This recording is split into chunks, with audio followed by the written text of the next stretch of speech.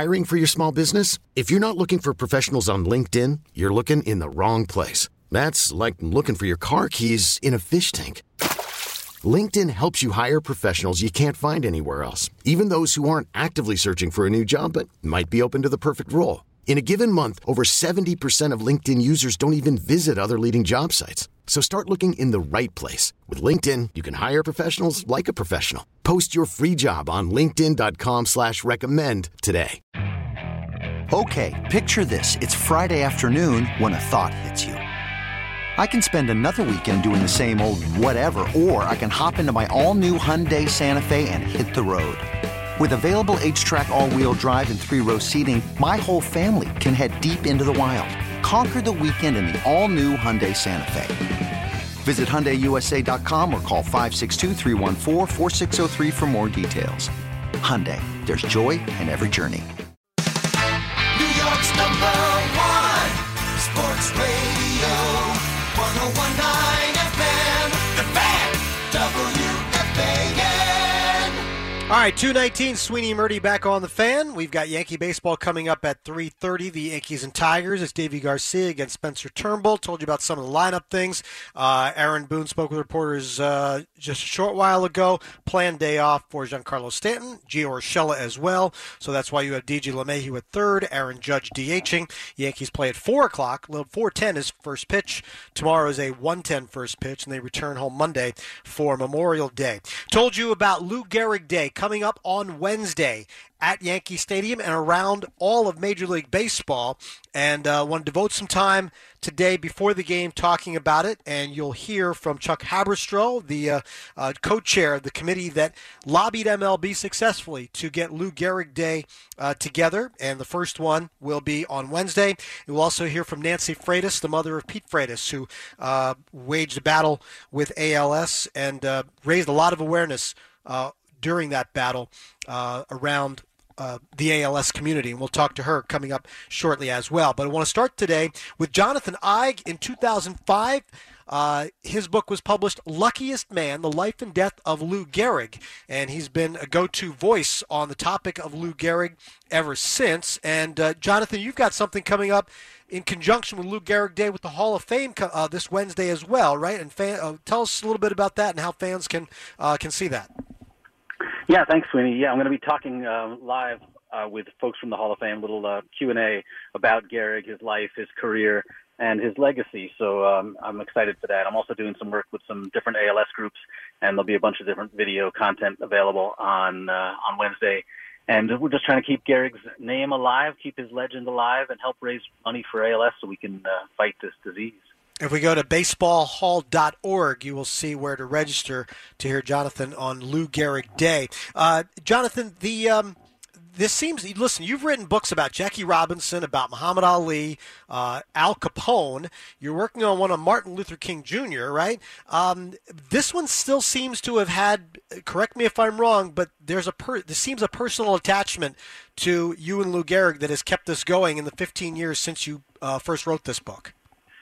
Yeah, Gehrig didn't have any family, any kids, or even any nieces or nephews, and I feel like I'm family with this guy now. I love him, and A, it was my first book, and B, I'm a lifelong Yankee fan, grew up in New York, and come from nothing but New Yorkers, and Gehrig has always been really special to me, and he was such a sweet, quiet guy that, never bragged about himself. So I'm honored to be able to do a little bragging for him now that he's gone. His speech is kind of what resonates and makes him such a part of American history, not just baseball history. July 4th, 1939, and in contrast to, say, the Gettysburg Address, which it needed time to marinate for people to think it was a great speech. This one people saw the greatness in this right away, didn't they? Yeah, not only that, it changed our image of Gehrig overnight, because everybody, the reporters who covered the Yankees back then always thought Gehrig was boring. He didn't talk much. He just wanted to play the game. He was shy and didn't seek publicity, and they called him, colorless, drab. And then he gives this speech, and they suddenly realize that they were wrong about him, that he was this really sensitive, thoughtful, kind man. And the courage he showed in that moment when he found out that he had this fatal disease, to stand up there in front of 61,000 people in between games of a doubleheader at Yankee Stadium and to thank everybody who made his life so wonderful, and to call himself the luckiest man, it changed his image immediately.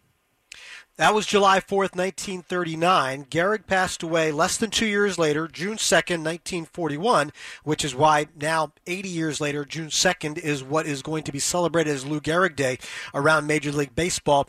Jonathan, what happened in the 23 months in between? How did Lou Gehrig go from, taking himself out of the lineup just a few weeks earlier to giving that speech, and then in the intervening 23 months, what happened? That was really the part I was most interested in when I began researching this book, because Gehrig kind of disappeared. And, if you watch the movie with Gary Cooper, Pride of the Yankees, it ends after the speech. But what happens to him after that? That to me seemed like it was probably the best part of the story, because that's when he really, discovered who he was and had to face the toughest challenge of his life. And I was lucky in my research. I found 200 pages of letters that Gehrig wrote as he was dying to his doctor, some letters to his wife as well. And what these letters showed was that Gehrig was braver off the field than we ever really dreamed. And, he called himself the luckiest man. And then for the next 2 years, when no one's looking, he really proved it. He really just embraced the life and the time he had left. And he looked for a cure for ALS. He tried to help other people with the disease. He subjected himself to all kinds of scientific research. And he never, ever lost hope, never really, like Pete Freitas and all these other people with ALS today, never quit fighting. What did he know? What did people know about ALS in 1939? Not much, and a lot of people confused it and thought it was like polio, that he was going to survive this thing. And then there were other mistakes too. The newspapers, the Daily News actually said that Gehrig was spreading this disease to the Yankees, and that's why they were slumping. And Gehrig actually sued the paper for libel.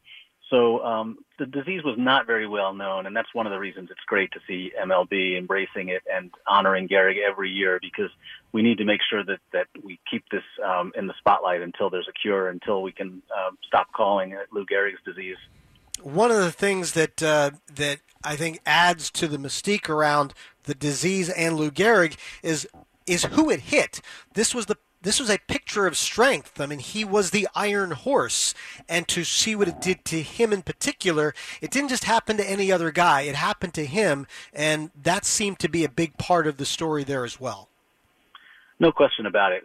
This is back in the days when guys didn't work out. They didn't lift weights in the offseason. Gehrig was a monster. He was huge, and he did work out, and he played in 2,130 consecutive games before there was air travel, when there were double headers every week, when there were no night games. I mean, he was incredibly strong, and for a disease like this that melts your muscles away, it's terribly ironic that it struck Gehrig. But one of the nice things about it now is that when people say they have Lou Gehrig's disease, we have this picture of a man of strength.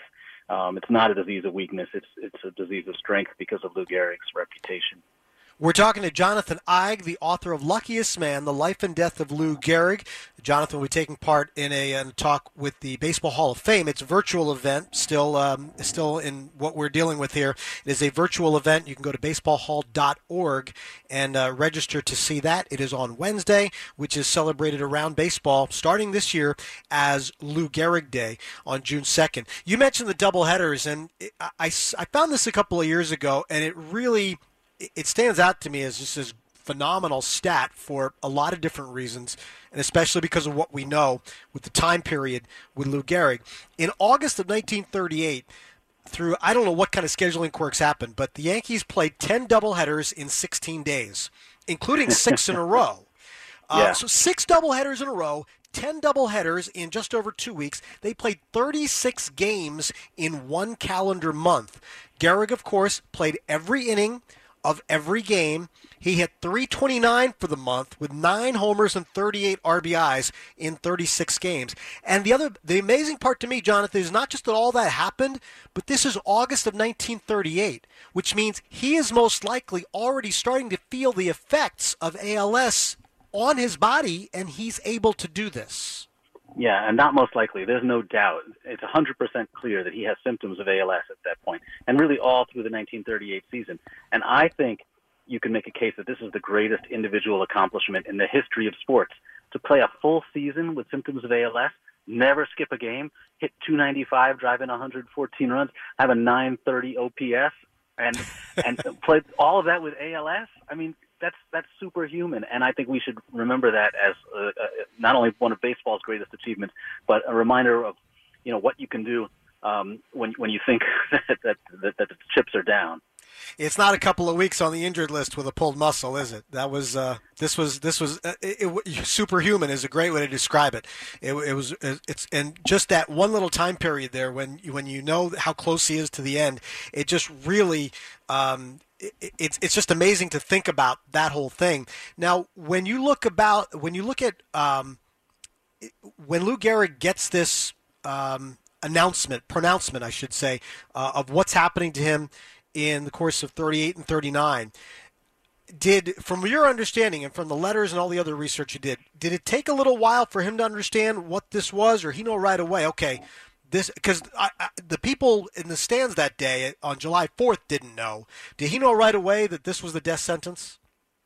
Yeah, he did. When he went to the Mayo Clinic and was diagnosed in the spring of 39, they told him that nobody beat ALS, that nobody had ever survived it. But like a lot of people today, not just with ALS, but with any difficult diagnosis, you find a way to believe that you're going to beat it. You find a way to hope, and that carries you through. It's not false hope. It's just a way of getting through this thing. And of course, you're searching. You're hoping that the science is going to come around and it's going to find a cure in time for you.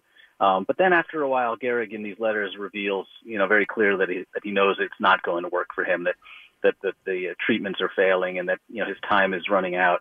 And that's when he shows even more courage, because he says, I'm going to keep fighting this thing. It may not be for me, but we're going to find a cure for someone else, for the next generation, so that no one else has to go through this.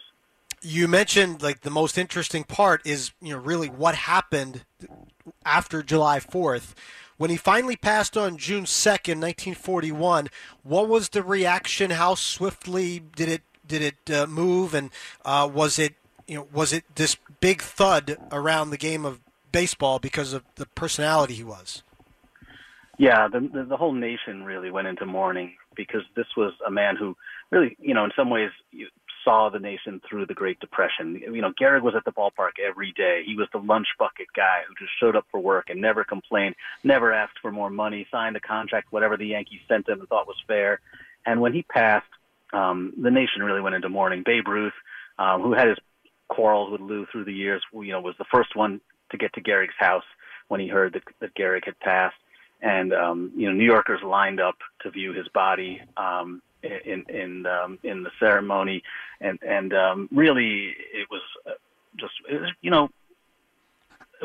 I think it was felt nationally, this loss. I think I read this part last night.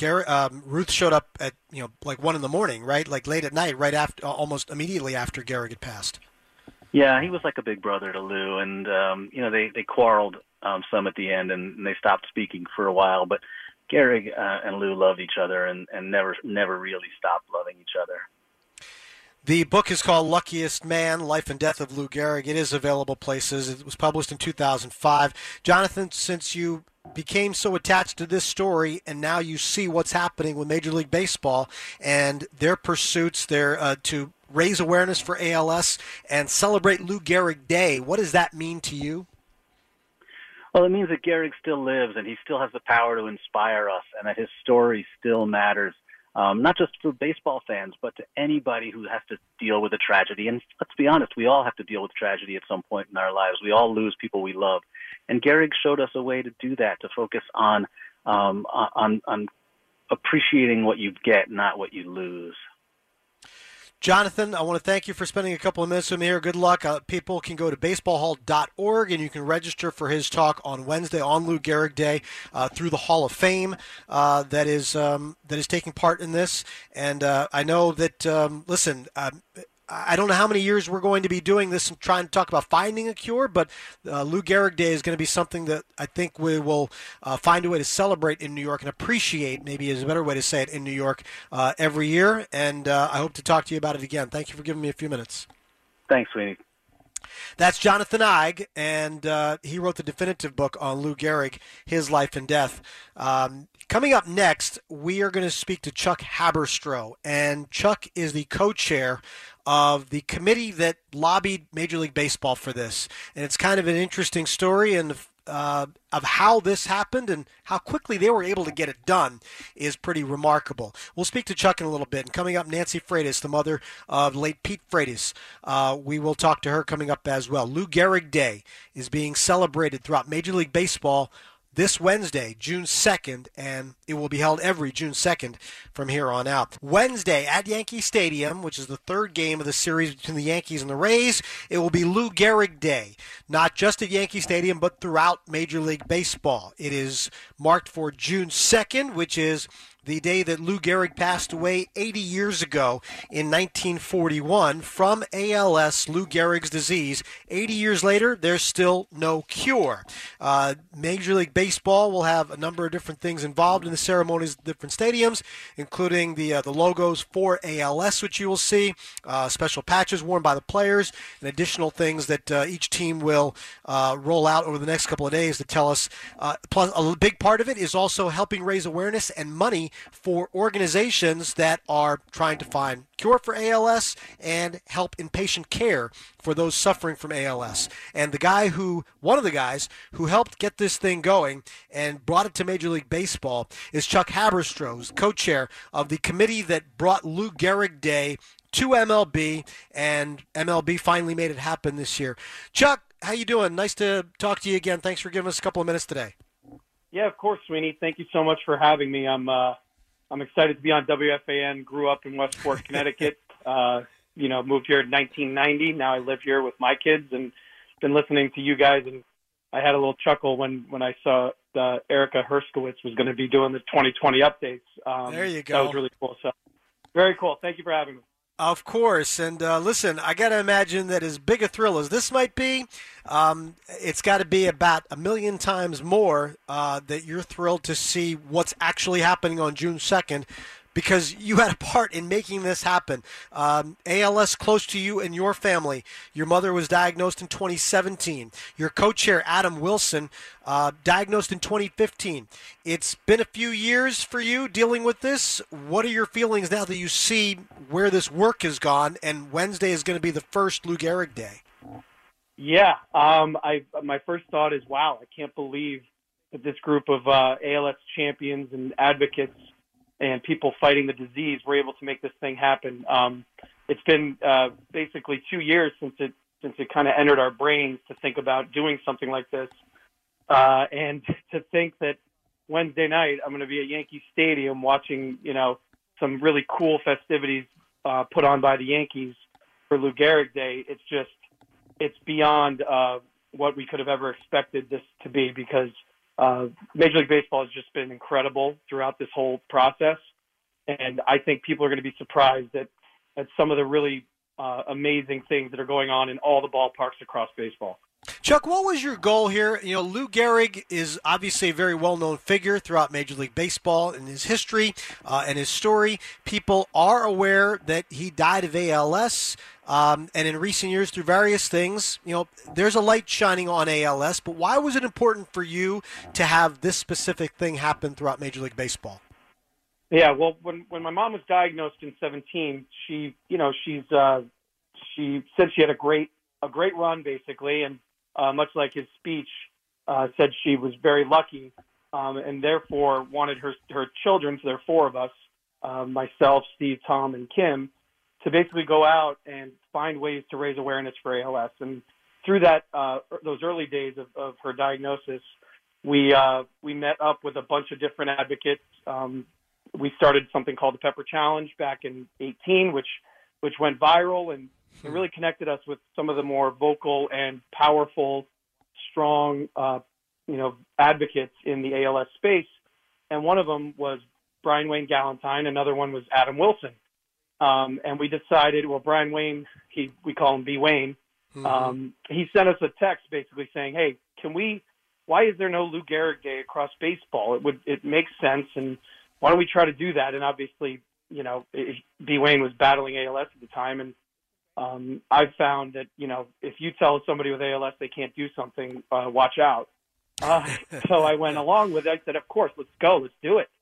And the whole idea behind the day was to raise awareness. We were not concentrating on, fundraising or anything else. We were really, part of this whole thing with ALS is people just don't understand how devastating it is and what it can do to families while their loved ones are here. It can bankrupt people, really. It's devastating to the person who has it, but also difficult for the entire family.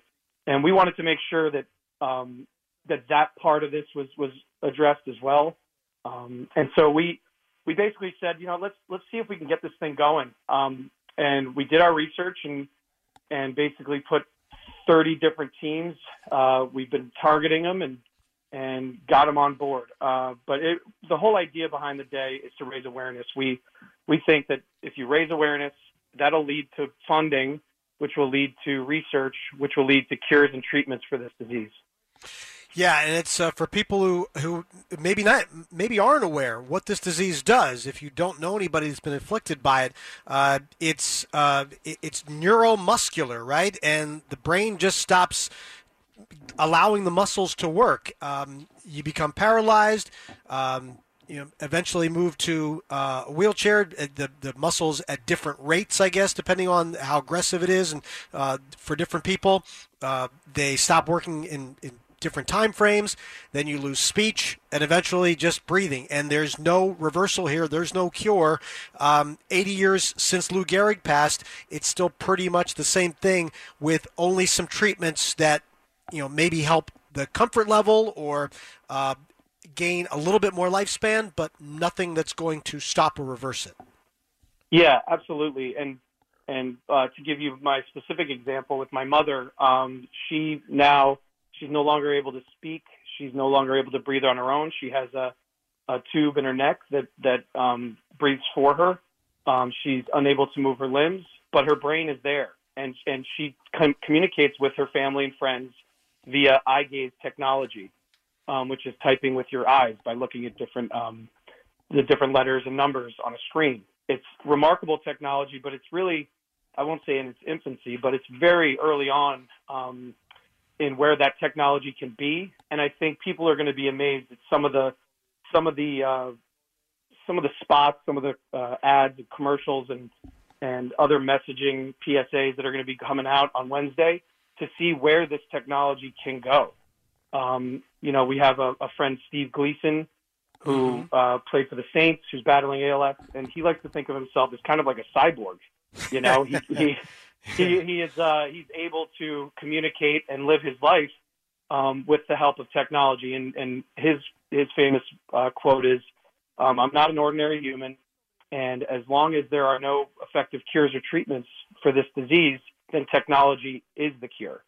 So that's another part of this whole thing. And my mom, hopefully, if she's listening right now, she's battling some stuff right now, and wanted to send her a message that we love her and that we're all thinking of her. This disease is brutal, and it doesn't slow down for anybody. And you mentioned something to me the last time we spoke, just the idea of awareness. It might be lost on some people because if you know somebody that has it, you're very aware. And if you're a baseball fan and have any idea of who Lou Gehrig is and what his history is, you know something about it. But you were telling me that even amongst medical professionals, sometimes this is a difficult thing because there was an EMS driver that came to your house to help your mother, and he was not aware of what ALS was, and that kind of hindered his ability to help your mother in that situation. Absolutely. And this is, we're also dealing with COVID at the same time. So right. When people would need their caregivers nearby, like my father, who's, no offense to anybody else, but my favorite caregiver in the world, and I think he does an amazing job. But there are times when, the awareness level, if it raises, that wouldn't even be a question. When you say, oh, what is she, why are we transporting her to the hospital?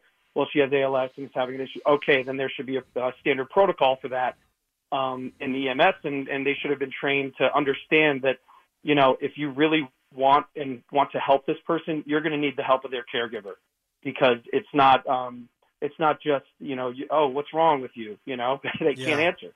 They literally can't. So that's just one step. That happened a few months ago, and yeah, there are things going on in the ALS community where we are trying to set up, nursing programs across the country to effectively address things like that, where people get trained to understand, how to treat someone with ALS. But yeah, it's as basic as that. I mean, you can't imagine, right? I mean, yeah. You get picked up by the ambulance. What's wrong?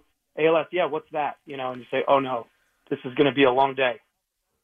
Chuck Haberstroh, the co-chair of the committee that brought Lou Gehrig Day to Major League Baseball. And you and Adam Wilson got this done. I mean, while it was a little bit of work to get this going, once you sent the email to a couple of team presidents, you were seeing results within hours, weren't you?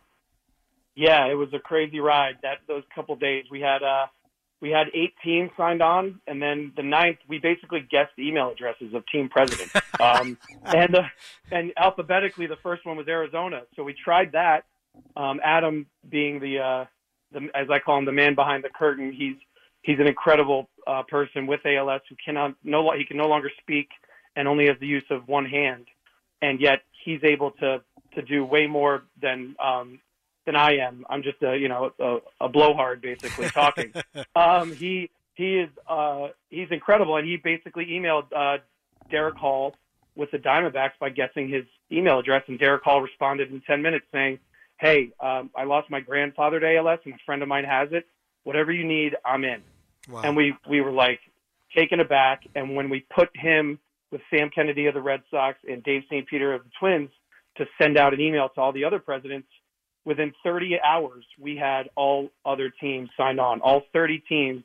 The first response we got was actually from Randy Levine saying, you can't have Lou Gehrig Day without the Yankees. Mm-hmm. And that one was basically like, thankfully, he replied to all on that because everybody else said, wow, this is... Now you got to do it. Now you got to sign on. Now you have to do it. And then Derek Jeter followed and others, and it was just it was an incredible couple days there.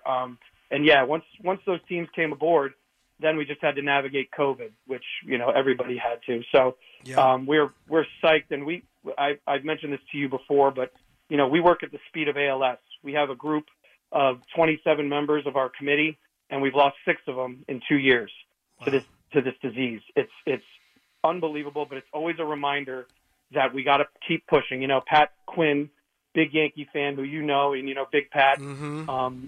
He passed away in November, December last year. He sent me an email from the hospital the last time I talked to him, and in all caps it just said, "Keep pushing."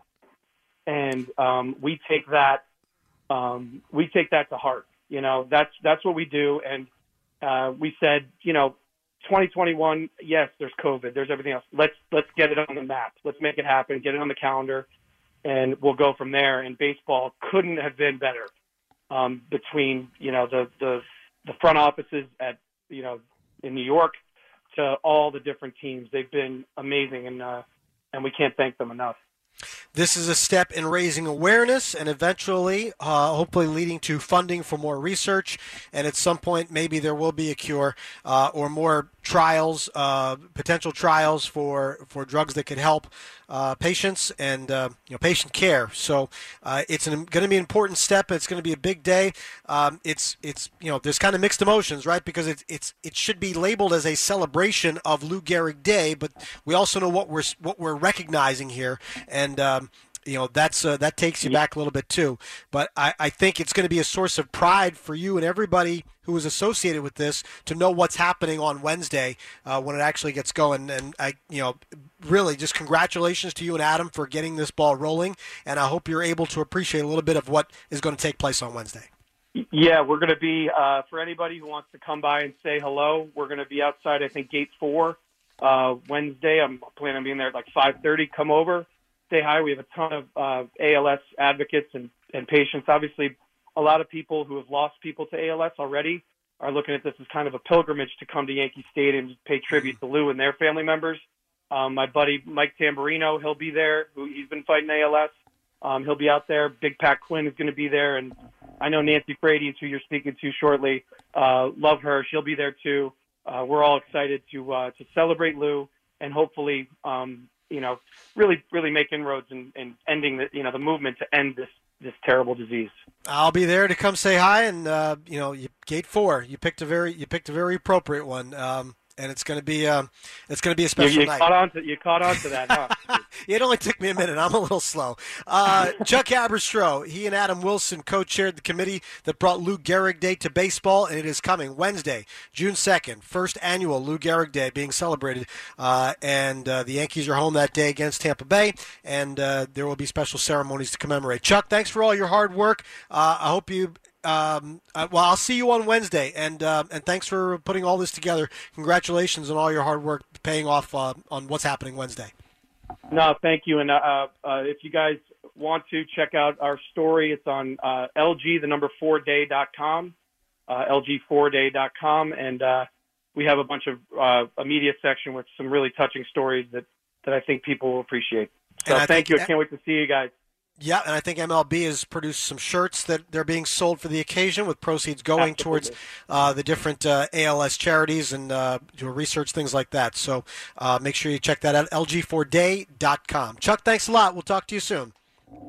Thank you. Thank you, Sweeney. Take care. All right. Chuck Aberstro, co-chair for the Lou Gehrig Day Committee, and Nancy Freitas lost her son to Lou Gehrig's disease. Pete Freitas, former Boston College baseball player. He put a name and a face to this a few years ago, and we'll talk to his mom, Nancy, coming up shortly. Lou Gehrig Day coming to Yankee Stadium and throughout Major League Baseball Wednesday, June 2nd. Sports Radio 101.9 FM, The Fan, WFAN.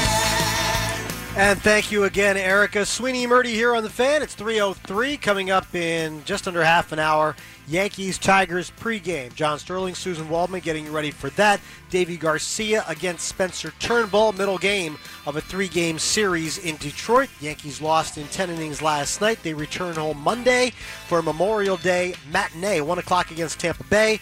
Wednesday, third game of that series, is June 2nd. You heard Erica mention it. We've been talking about it for the last hour. It is Lou Gehrig Day throughout Major League Baseball. There have been times on certain anniversaries, like the 70th, 75th anniversaries, where Yankee Stadium, there have been some ceremonies to commemorate what was Lou Gehrig's, the anniversary of Lou Gehrig's speech. Well, June 2nd is the anniversary of Lou Gehrig's death. 80 years since it happened, and still no cure for ALS. It is a big part of baseball's outreach on June 2nd to spotlight awareness, help raise awareness and funds for ALS research, and we've been talking to people who have been touched by it, and unfortunately, Nancy Freitas touched by it in the way you'd expect. Her son, Pete Freitas, passed away about a year and a half ago, age 35, after a battle with ALS, and Nancy is kind enough to join us here today. Nancy, what's it going to be like for you to see Major League Baseball celebrate a Lou Gehrig Day for the first time on Wednesday? It's going to probably be an out-of-body experience. It is a dream come true. The night Pete was diagnosed at age 27 in 2012, one of the directives he gave our family was that he wanted MLB to, engage heartily with one of their greatest icons, Lou Gehrig, and the disease that took him. So it is been, it's not that long. It's only been 9 years. When you get something to happen quite to the extent that it's going to happen on June 2nd, it's going to be a great day. Yeah, and I read part of your story. When Pete was diagnosed in 2012, he asked the doctor, what's it going to take to cure this? Because, there's no cure. And the doctor answered $1 billion. It's funding and research is a big part of what you and your family have tried to get across, isn't it? It sure is. We started with awareness in 2012. Pete knew that he was an outlier. He was 27 years old, a former Division I baseball player in probably the prime of his physical life at that point. He had gone to Europe to play baseball professionally, came home and got a job. And when he found out this was the disease that he had, of course, Lou Gehrig just popped right into his mind. Of course, he's a baseball player. He's a baseball mind. He loved the history of baseball. Was one of the things that attracted him so much to it. And the word he used that night, Sweeney, was unacceptable. He said it's unacceptable that it had been almost 70 years since Lou Gehrig had spoken those words at Yankee Stadium, and that there had been barely any progress in the fight against the disease.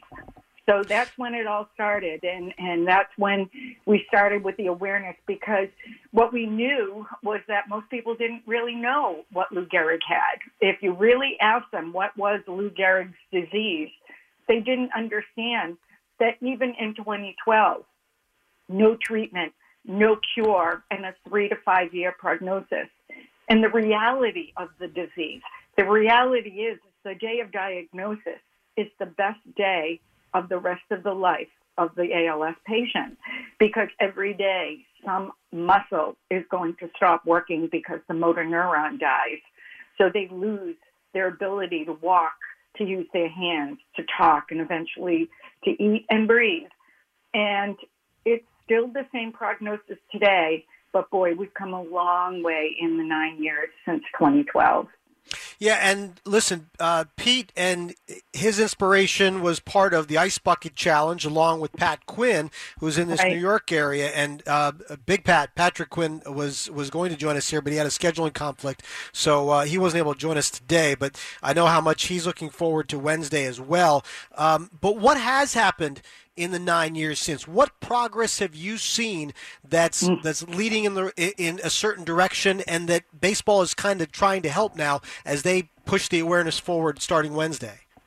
I guess the simplest way that I've articulated it was that in 2012, we didn't even know where the tunnel to a cure was. And today, we're not only in the tunnel, but we can see the light at the end of it. As you said, Pete asked the doctor how much. She said $1 billion. Well, Pete and Pat's efforts in 2014 with the Ice Bucket Challenge raised a quarter of that, $250 million. And most importantly is that they put it top of mind of people. And I believe it ignited conversations that unfortunately our patients die so quickly that I think people, it's a horrific journey. And when the patient passes, a lot of people are just exhausted and heartbroken and saddened and move on with their lives. And I believe the Ice Bucket Challenge stimulated a lot of conversations, and people realized that it was really not that many degrees away from them that they were affected by this disease. You know, there's 30,000 people at a time that are suffering, are living patients with ALS in the U.S. at one time.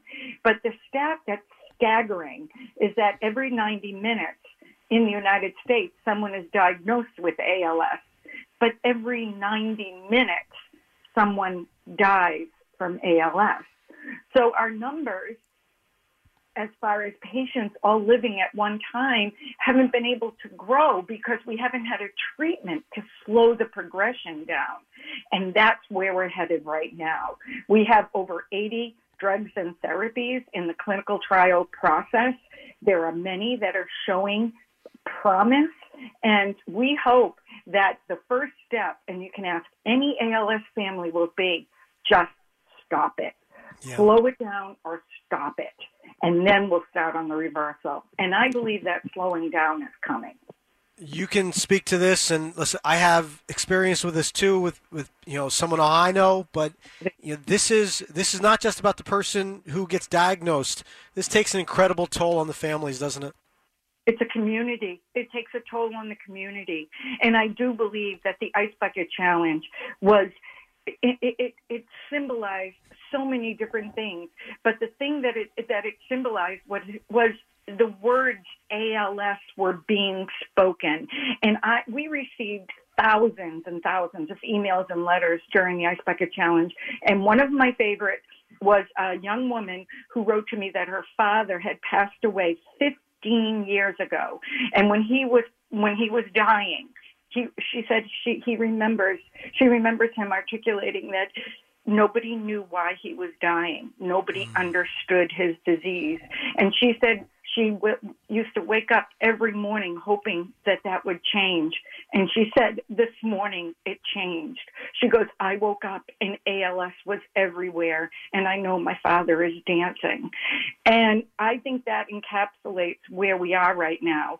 People are talking about it, and Wednesday it's going to be, I'm anticipating it to be a lot like when the Ice Bucket Challenge was happening, that you're going to hear on the radio, on the television, you're going to see stories in the newspapers that have already started about ALS, about the journey of not only the patient, and as you say, with the family and the community around them. So look, it's a horrific journey. But most families will tell you the blessings of the support of community and the people that take notice of this disease and use that same word, unacceptable. That's what's going to get us there. Nancy Frates lost her son Pete to ALS, Lou Gehrig's disease. Major League Baseball is celebrating Lou Gehrig Day on Wednesday, June 2nd. That is the 80th anniversary of the passing of Lou Gehrig from ALS. Nancy, you speak with such grace and such determination. How did you find your voice here when it took such a toll on you and your family for 7 years? It's only been a year and a half since you lost your son. How have you found this grace and strength to keep pushing this message forward to people? Because I'm just following Pete's words and Pete's hopes and dreams. Pete's not here to see his 6-year-old daughter go to first grade in September, but Pete was determined. And when I say determined, he looked at me the night he was diagnosed and he said, Mom, we're going to get to work.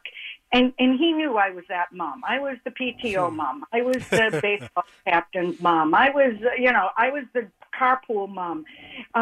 He knew that if I put my mind to something, and our whole family, if we gathered the energy that we had, that we could really, get the ball moving on this. But he pulled me aside, Sweeney, that night, and he looked right at me and he said, Mom, I need to tell you something. He said, all the work that we're about to do, it's not going to be in time for me. He said, but it's going to be so that no other family ever has to go on this journey. And those are the words. Every morning I make a choice.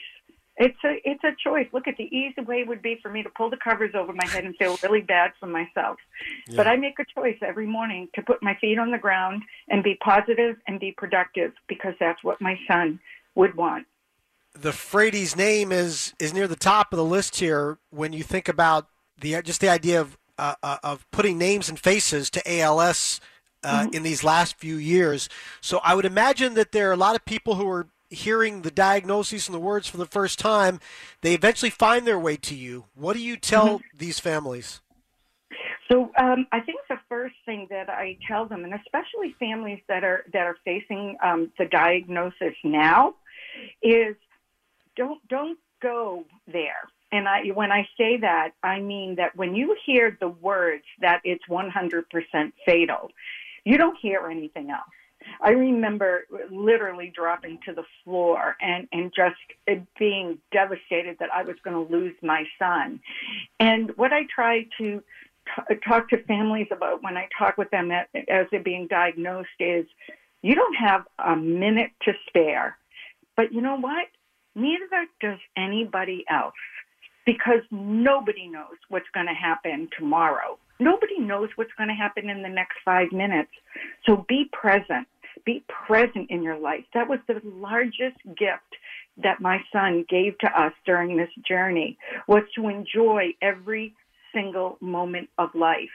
Don't go to the end game, and especially now, because there's so much hope. As I said, we can see the light at the end of the tunnel. So stay in hope, but do your diligence and get out there and find where, and I try to be the resource of the resources. This is where you can go for care. This is where you can go for education. This is where you need to go to go to an ALS clinic. Over the years, I have amassed a huge network within the community. So if I can be because that's what we were looking for, Sweeney, when we were diagnosed. Yeah. We didn't know where to go and who to talk to, and we had no idea what was about to happen to us.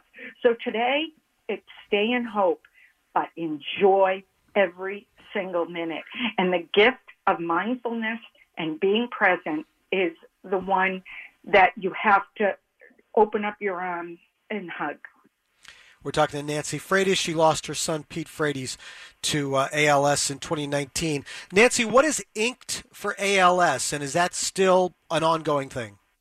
Well, Inked for ALS was started by a company right up here in Boston, in Cambridge, Massachusetts.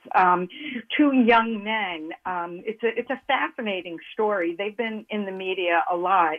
They were seniors at Brown University when they were looking at neurodegenerative diseases, and they came up with a formula for a drug.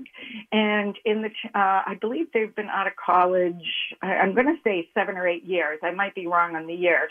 But they developed this company, Amylex, with their compound, which is is in clinical trials. And actually, ALS Canada has fast-tracked it. So it's going to be coming to patients. And as I said, it holds promise for slowing down this disease. So Inked for ALS, I might say that, and if I can say this, it's kind of everybody's tried to recreate the ice bucket challenge. Yeah. I guess I can say that from experience because I fielded a lot of phone calls about how we did it. Mm-hmm. But Inked for ALS is their way of getting out, coming into May, which is ALS Awareness Month, as they proceed to bring their drug to patients, which we hope happens rather quickly here in the U.S. also.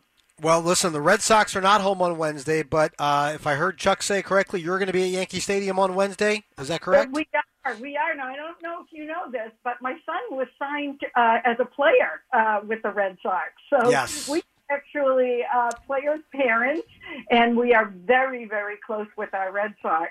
And we are definitely coming to Yankee Stadium because, you know what, there's only one team on Wednesday, and this is the ALS team. And it doesn't matter who your team on the field is because everybody across team lines have been touched by this disease. And if you haven't been personally touched by this disease, you will be personally touched by the stories that you're going to hear on Wednesday. And hopefully we're having our ALS at Fenway Park on June 8th. The story, if you don't know the story of Pete Frates and Pat Quinn and their bond and their relationship, it's one that will not only warm your heart, but will also give you an insight into the young people now, how they look at things and they really make things happen, and how a brotherhood started through a tragic event for two families, and then what these two boys did. So I would say open your ears, open your eyes, but most importantly, open your hearts. And if we move you, open your wallets. Help us get across the line. All the money that is going to be raised through Major League Baseball is going to be going to the Healy Center for ALS at Mass General. And believe it or not, the Healy Center is named after Sean Healy, who is from our hometown of Beverly, Massachusetts. And unfortunately, we lost Sean last year. And Sean granted a large amount of money to open up this center, where now we are doing platform trials, which have been used for years and years in other disease spaces, but we've never had the money or the volume of drugs to come into a platform trial where they use one placebo group against a number of different studies. And this is where the money is going to go, because those 80-plus therapies and drugs that I was talking about, we need to get them because the asset in ALS is time. It's time. We need it as fast as possible. Nancy, I love your strength and your passion. I can't wait to come see you on Wednesday at Yankee Stadium, and hopefully one day we can stop talking about it in the same fashion. I look forward to speaking to you on Wednesday. It's going to be a great day around Major League Baseball and an emotional one for everybody, no more so than you. Thank you for giving us a couple minutes here today and filling us in on the story. Sweeney, thank you. See you Wednesday. All right. That's Nancy Frates. She lost her son, Pete Frates, to ALS in 2019. Lou Gehrig Day is coming to Yankee Stadium and throughout Major League Baseball on Wednesday, June 2nd. More coming up in just a moment. Sweeney and Murdy, Yankees, Tigers. This episode is brought to you by Progressive Insurance. Whether you love true crime or comedy, celebrity interviews or news, you call the shots on what's in your podcast queue. And guess what? Now you can call them on your auto insurance too with the Name Your Price tool from Progressive. It works just the way it sounds. You tell Progressive how much you want to pay for car insurance, and they'll show you coverage options that fit your budget. Get your quote today at Progressive.com to join the over 28 million drivers who trust Progressive. Progressive Casualty Insurance Company and Affiliates. Price and coverage match limited by state law. Okay, picture this. It's Friday afternoon when a thought hits you. I can waste another weekend doing the same old whatever, or I can conquer it. I can hop into my all-new Hyundai Santa Fe and hit the road. Any road. The steeper, the better. Because my all-new Santa Fe is available with H-Track all-wheel drive, so I can hit the trail without a worry in the world. Heck, with 3 rows and best-in-class rear cargo space, I can pack the whole family in with all our gear. We've got available dual wireless charging for our phones, so we'll never lose touch with civilization, and we won't lose touch with the primordial power of Mother Earth. So which is it? Waste the weekend or do something a little more epic? And conquer it in the all-new Hyundai Santa Fe. Visit HyundaiUSA.com or call 562-314-4603 for more details. Hyundai, there's joy in every journey.